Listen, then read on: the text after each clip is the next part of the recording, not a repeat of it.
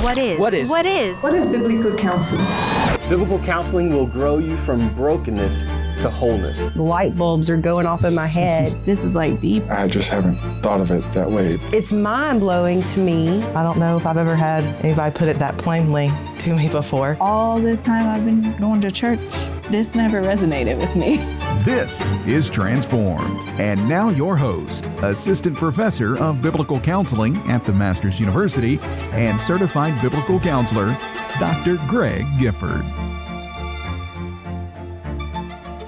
Welcome back to Transform. My name is Dr. Greg Gifford, and I have the privilege of being your host for both this show and also our TV series.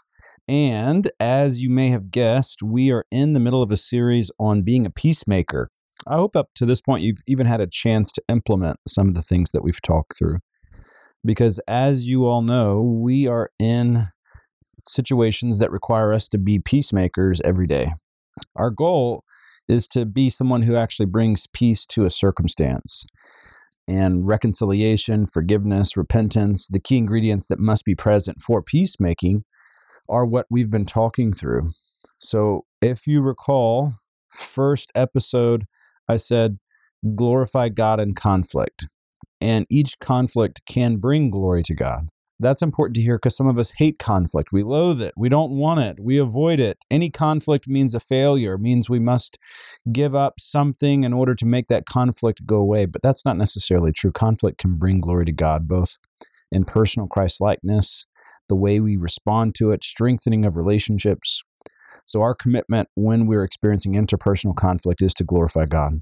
The second thing I said is to approach it humbly, which is the Matthew 7-ism of getting the log out of your own eye.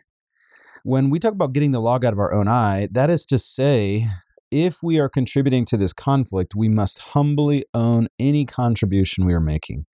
That can be actions and attitudes. So there may be a sense in which my attitude or my approach to the circumstance, my timeliness in talking about something, my tone of voice was contributing to why a person is upset with me. And I must humbly accept that. Remember, if Christ can take on a human body and live among his creation and to subject himself to death, even death on a cross, then what is it that you and I cannot do? I mean, really, if Christ can exemplify that level of humility, then what is it that I cannot do? I can at least own my faults and own how I'm contributing to conflict.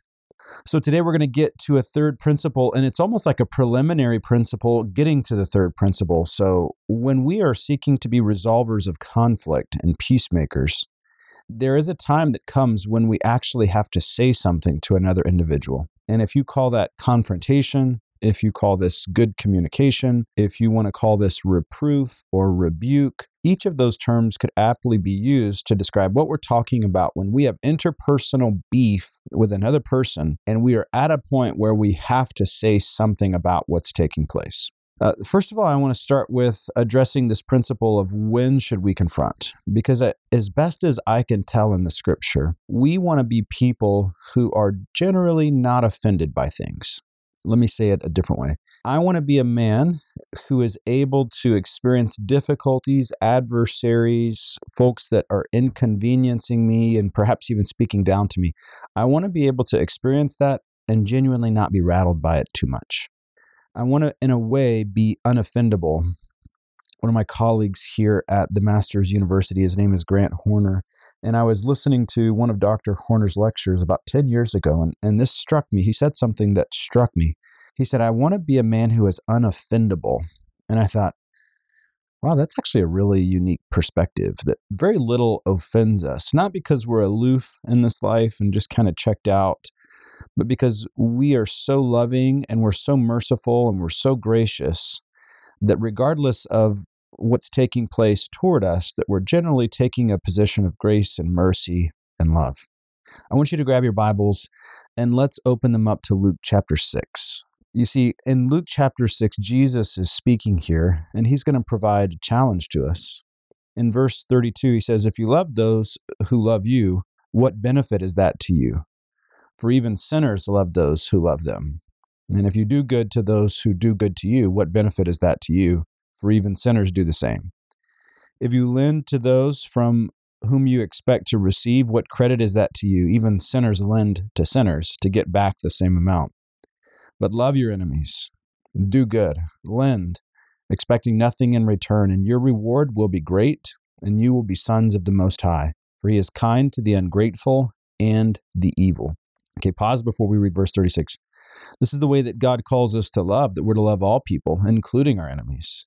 And our love for our enemies may look different. It may be wise. It may mean that there are levels of self-protection that I still must include in that love, but I'm still loving them and doing good to them for the glory of God. Why do we do that? Because that's what God does. That last phrase in verse 35, he is kind to the ungrateful and the evil. What a shocking statement. God is kind to the ungrateful and the evil. Matthew's gospel is going to capture this idea and say that God even sends his rain and his sunshine on the just and the unjust. Everyone in this world experiences the mercy and the love of God. So why do you not only love people who love you? Because you're attempting to be like God. That's the way God is. So verse 36, here's the point. Be merciful, even as your Father is merciful. This statement of being merciful is to not treat people according to their sins, because God doesn't treat us according to our sins. He actually shows grace to us, which is that we get treated with favor when we should be treated with judgment. Why are you a merciful person? Not because it's your natural disposition per se, and it may be your natural disposition, or it's not only because you've been shown great mercy and you have been shown great mercy. Why are you a merciful person? Because you're emulating the character of your Father, and when you do that, you're being like your Father in heaven. So you don't deal with people according to their sins, because that's how God treats you. I know most of us love the mercy of God when we need it most. We love it. We bask in it. We revel. We appeal to it. We implore it to be applied to our life. And yet some of us are very stingy in demonstrating that mercy to other people. That we bask and revel in the mercy of God toward us, but when someone sins against us, we're actually very nitpicky. We're very exacting. By exacting, I just simply mean that we demand everything be repaid. We are not merciful. This first principle of asking, when should I go and confront someone? I have to, first of all, default to this idea of, I want to be a merciful person, and I hope you want to be a merciful person. Not because we are peace fakers, but because we are genuinely not going to treat a person according to their sins, because that's the way God treats us. First principle, when should I confront someone? Try to be merciful. The second is to cover it in love. And some have actually even used these as almost synonymous. To cover something in love is a biblical principle. It's taught in different places, but one example is 1 Peter chapter 4, verse 8 says, above all, keep loving one another earnestly, since love covers a multitude of sins. Love is something that will actually cover up sins instead of exploiting them. If you even look at 1 Corinthians 13 and some of the definition of what love looks like, it doesn't rejoice in wrongdoing. It doesn't rejoice in busting people out. The sin patrol is out and we caught you. Aha! That's not loving. And if that's our heart's disposition, then the problem is not the other individual. The problem is us. See, when we begin to ask the question, when do I know I should go and confront a person? What I would encourage you as the listener to do is to default to this posture of love and mercy.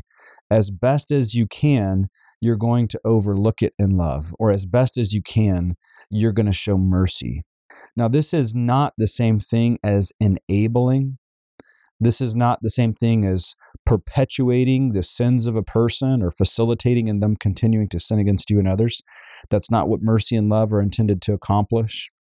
This also isn't peace faking. For some of us, we would love to just hide and say, I'm being merciful to you, but inwardly we're actually still brewing on it. We're outwardly saying we just want to show love, but inwardly we think about it all the time. We actually haven't canceled that debt and forgiven them. So don't weaponize these to mobilize us being peace fakers, because we don't want to be peace fakers and we don't want to be enablers of individuals who are sinning, but do recognize we want to default to this posture of being loving. Once we've done that, our goal is to then say, look, if I cannot cover this in love and I cannot be merciful, I need to go and talk to them. So hopefully you as a listener are thinking like, okay, Dr. Gifford, like I want to be loving and I want to be merciful, but how do I know when I should go and confront a person? Perfect. That's what I want you to be thinking. But first of all, I want you to be thinking, are you responding in a gracious and merciful attitude, or are you a little quick to pull the trigger of confrontation and going and talking to them? Because if you're quick to pull the trigger of confrontation, then you're probably not covering things in love and being merciful. If you're unable to go to that person and confront them in a gentle and a gracious way, I can assure you that difficult conversation is going to get more difficult. So here is the point. When should I confront someone? First of all, I'm going to do my best to show mercy and show love. Now, let me give you some qualifications. First of all, there are qualifications for when we know we should go and confront. As I've mentioned in prior episodes, these principles are going to come from Ken Sande's The Peacemaker. It's a bigger book. I know some of you might pick it up and be intimidated by it, but I would encourage you to check out the Transformed store, look for The Peacemaker, and look at the section on when should I confront. And here is one of the first things that Dr. Sande's going to say. We must confront when this is an issue of safety. We must confront a person when this is an issue of safety. So we need to take a short break. When we come back, I'm going to do my best to explain what an issue of safety looks like, and then we will keep moving on to the next qualifications. We'll be right back.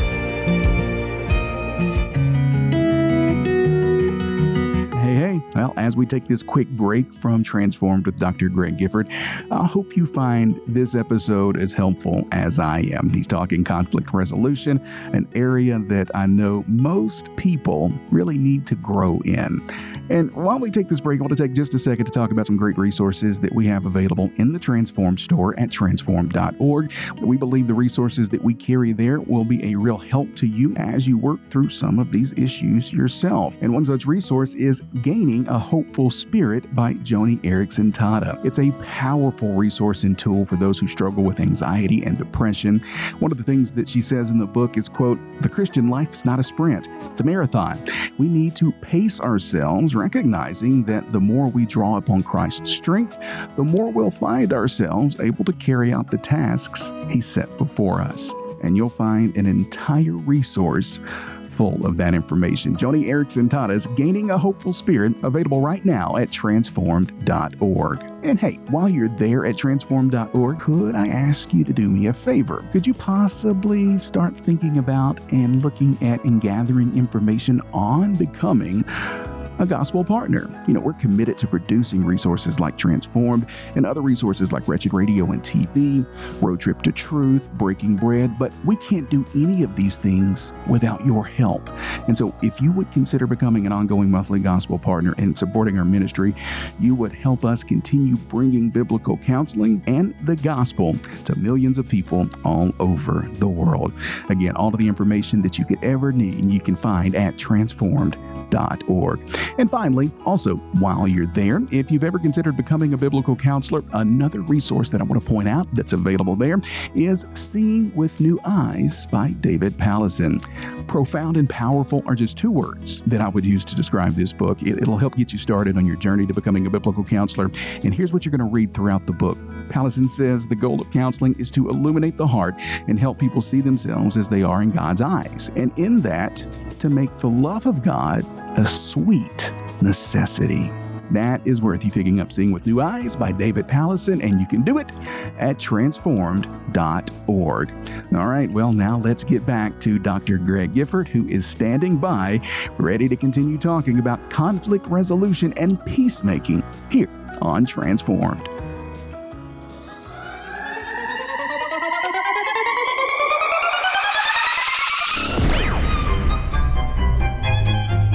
Welcome back to Transformed. The Bible would tell us that OCD is not a disorder. It is the fruit of wrong believing and wrong theology. And now your host, Dr. Greg Gifford.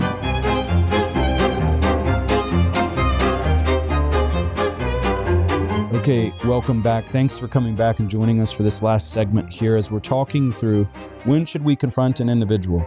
Just before the break, I said, when this is an issue of safety, we must be willing to address it. Next is when this is causing public damage to the name of Jesus Christ. Let me give you something that's public defamation to the name of Christ. When someone in your church, they're a professing believer, whether it's male or female, they move in with their boyfriend or girlfriend. So they were fellowshipping at church. They were there every week. They met someone special, and then now they're living together. Okay, that's public defamation to the name of Christ. We have a problem here. And out of that, in love, we feel a compulsion to go to them and say, hey, what you're doing is not honoring to the Lord. Living together is not God's plan for your relationship. That's public. It's obvious. It's a clear issue of the text of Scripture. Okay, so when do I go to a person? When it's a safety issue, number one. Number two, when it's public damage to the reputation of Christ. And number three, when it's causing long-term damage to our relationship. So when this is causing long-term damage to our relationship, that's when I know I need to say something to you about this. So by and large, we want to be merciful people and we want to default to mercy. But let me give you a scenario, and I know you've experienced it in some way within relationships that are around you. Let's say that you have a friend, and on one particular day, that friend is just a little off. You could tell maybe they didn't sleep well, or they're just kind of irritated, because as you're spending time with them, they're just really sharp. And what I mean by sharp is terse. They're cutting you off. They're saying things very bluntly, and it's kind of just bristly that day. So you're thinking to yourself, like, maybe they didn't sleep well. Maybe something's going on personally that I'm unaware of. Something's happening. But you know what? I'm not going to say anything to them about it today. I'm just going to do my best to be gracious and merciful. We're going to overlook it in love today. Okay, great. That's great. Great default position. We want to be gracious. We don't necessarily feel like we need to have a confrontation the first time someone is terse with us. But now that same pattern has repeated itself for 9 days. And every time you've seen that friend and spent time with them, they cut you off. They're short. They're terse. They're unkind. In that way, you are now getting to a point where the way they're speaking to you is causing long-term damage to your relationship. And that long-term damage is something that I have to be willing to acknowledge. If I get to day 10 and 11 and 12 and they're still talking to me like this, they're still bristly, they're still unkind, they're still super curt and terse, cutting me off, we got problems. And we really do have problems. Like, I'm now moving into this lane of, I need to say something to you about the way you're talking to me. That's what long-term damage is intended to represent. So you're surrounded by people that on day one, you should show them grace and mercy and overlook it to the best of your ability. But if that begins to cause long-term damage to your relationship, then you're moving to a point where you need to say something to them about what they're doing. Hey, I don't know what's taking place, but it seems like for the past week and a half, you've just really been frustrated at me. The things that you're saying seem to suggest that. Okay, that's what long-term damage. So when do I know I should go to a person? Hey, peace fakers out there, you guys got to listen up, because you can't just avoid it forever. When do you know you should go to a person? When it's an issue of safety, when this is causing public defamation to the name of Christ, or when this is causing a long-term damage to our relationship. I can't overlook this anymore. I have to say something. I can't be merciful and gracious by not going and saying something. I want to exude mercy and grace by actually going and saying something to them. So let me take you over to Matthew chapter 18. When I was first taught this passage, it really did have an effect on me, and it practically changed the way that I began to treat conflict. Matthew 18 verse 15 says, "If your brother sins against you, go and tell him his fault between you and him alone. If he listens to you, you've gained your brother. But if he does not listen, take 1 or 2 others along with you, that every charge may be established by the evidence of 2 or 3 witnesses. If he refuses to listen to them, tell it to the church. And if he refuses to listen even to the church, let him be to you as a Gentile and a tax collector." Matthew provides something to us, which is, if you have a brother or sister in Christ who sins against you, then you are the one with the obligation to go to them.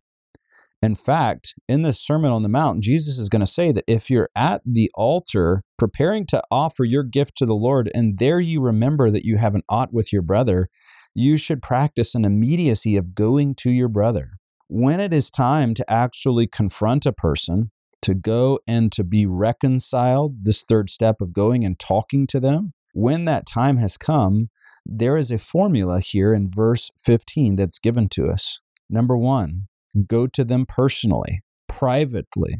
I shouldn't go to my mom and my sister. I shouldn't ask my prayer group for prayer about this. I should go to this individual first. In this way, when we have an issue and a conflict with someone interpersonally, the first person that should know about it should be them. That's including those of us who are married. Some of us who are married, we tell our spouses just about everything there is to say. And we must be very guarded not to let this bleed into the communication of our marriage. If I have an issue with a colleague, I need to go to my colleague. If I have an issue with a student, I need to go to my student, a counselee, whoever it is. So the formula starts with, if you have been sinned against, then you go personally and privately. As you do that, the Bible is making restoration your goal. If he listens to you, you have gained your brother. That's the goal.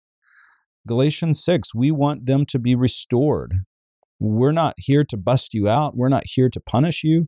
We want you to be restored. So when we go personally and privately, we're going to be motivated by our relationship being what it was like before this started. Let me explain that statement. Restoration means that our relationship looks like it looked before this conflict happened. If we were not best friends before this conflict happened, it's unrealistic of me to think we're going to be best friends after this. But if we were best friends before this conflict, it's very realistic and desirous for me to say, I want our relationship to look like what it did before. One of the future principles I'll talk about is forgiveness is canceling the debt and not letting it stand between you. So yes, go with the goal of restoration so that your relationship would look like what it looked like before. Let me give you a couple of final thoughts here, and then I have a question from a listener that I'd like to address. So as you're preparing to go, I've said, look, you want to start with mercy and a default position of covering it in love. Then if you know you cannot overlook it, there's at least 3 of those qualifications that have been met. Maybe 2 of them, maybe all of them have been met. And when you go, you're starting with this personally and privately with the motivation of restoration. Once you do that, my encouragement is when you enter into that hard conversation to talk to a person about what's taking place, start with questions and clarifying what happened, and then volunteer your perspective. That way you can ensure that you guys are on the same page. So I might go to a person and say, hey, did you realize the other day when you said this, it was actually really embarrassing to me? When I go and I lead with questions in a confrontation, it often defangs the whole confrontation and it makes it a less difficult environment. But if I lead out with, you always embarrass me and you always do this to humiliate me, often that conversation is going to go south very quickly. So guys, as you're getting to that point of confrontation, in humility, start by clarifying and asking those questions before you do begin to practice verse 15, telling him his fault or telling her her fault. So last thing for today, I had a question come in from Adam in Canada, and he was asking about starting biblical counseling ministries and from a smaller church and just wondering, is it necessary for every church to have a biblical counseling ministry? And honestly, I don't think it's necessary for every church to have a biblical counseling ministry, but I do think it's necessary for every church to have a plan for what happens when interpersonal and personal problems that are deeper and heavier and require a level of expertise take place in their church. So good elders and pastors may actually be able to meet with individuals and shepherd them through that circumstance. But sometimes you run into bandwidth issues, even in smaller churches, that you have 3 elders and 2 of them have a full-time job, and so they don't have the capacity to meet with individuals all the time. So every church, Adam, they have to have some plan for whenever things get difficult, who are you going to send your people to, or who are you going to help connect them to? There are networks of biblical counselors. There are biblical counseling centers. Sometimes there are other churches in town that are practicing biblical counseling. So in smaller churches, we don't want to put pressure on smaller churches to have resources that they just simply don't have. But yet we do want to say, develop a plan so that the people in your church can get help with God's word, because we want them to, first of all, hear from someone like a biblical counselor who's going to take God's word and apply it to the problems that they're facing. So hopefully that helps, Adam. Thanks for writing in and asking that question. And before we go today, guys, let me pray for us and then we'll be done. Lord, we come to you as individuals that some of us just simply don't like conflict. And for us to think of confrontation, it gives us ulcers. And we are tempted towards anxiety to think about confronting people. Lord, may you use the truth of your word to help make us better at that. Not that we would love it, but that we would trust you in confrontation. Some of us actually need to speak up and say some things to those that are around us. We often get weird and get distanced, and we need to break that habit and start to speak the truth and be willing to go and to show and talk to our brothers and sisters and let them know what's happening. Lord, as you continue to convict us of these truths, I just pray that it would result in glory to you and better relationships that are deeply satisfying and honoring to you that are all around us. So we ask for your help for this. In Jesus' name, amen. This has been Transformed with Dr. Greg Gifford, a production of Gospel Partners Media. Our website, transformed.org, is your central hub for finding in-depth information on all things Transformed. If you've enjoyed Transformed with Dr. Greg Gifford, consider subscribing and sharing with your friends. And also, prayerfully consider joining this labor of love by becoming an ongoing monthly gospel partner. Thank you for listening, and until next time, go serve your King.